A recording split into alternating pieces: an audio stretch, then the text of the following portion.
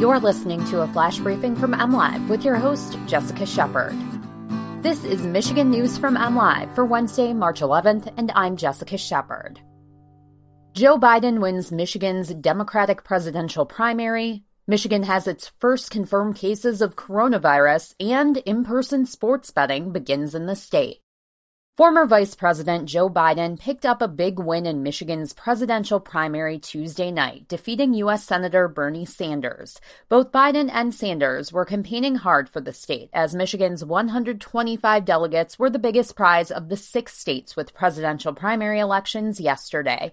But Biden came out with a commanding lead in early returns, and the race was called in his favor by several news outlets shortly after 9 p.m. Vermont Senator Bernie Sanders couldn't pull off a repeat of his surprise 2016 Michigan victory against Hillary Clinton, despite launching an aggressive final campaign drive that featured several well-attended rallies. Biden's campaign had a quiet presence in Michigan for much of the primary, but Democrats rallied around him in the last week.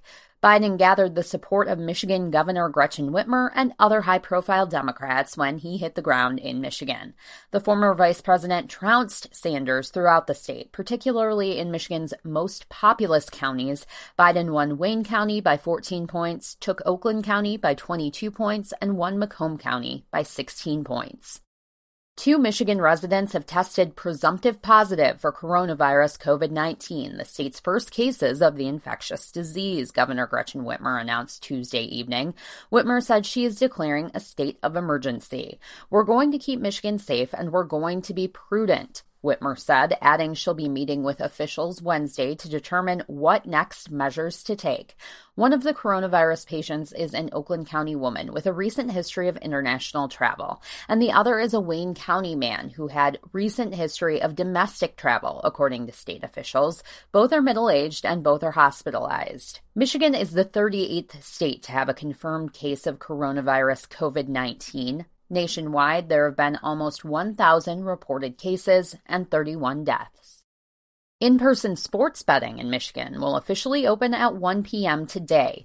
The Michigan Gaming Control Board, which oversees regulations for MGM Grand, Motor City, and Greektown casinos, gave final approval Tuesday at its public meeting for the 3 Detroit casinos to begin online sports betting. Betting will go live at MGM Grand and Greektown today, while Motor City is waiting until 10 a.m. Thursday to begin operations, still in time for March Madness, which begins March 17th.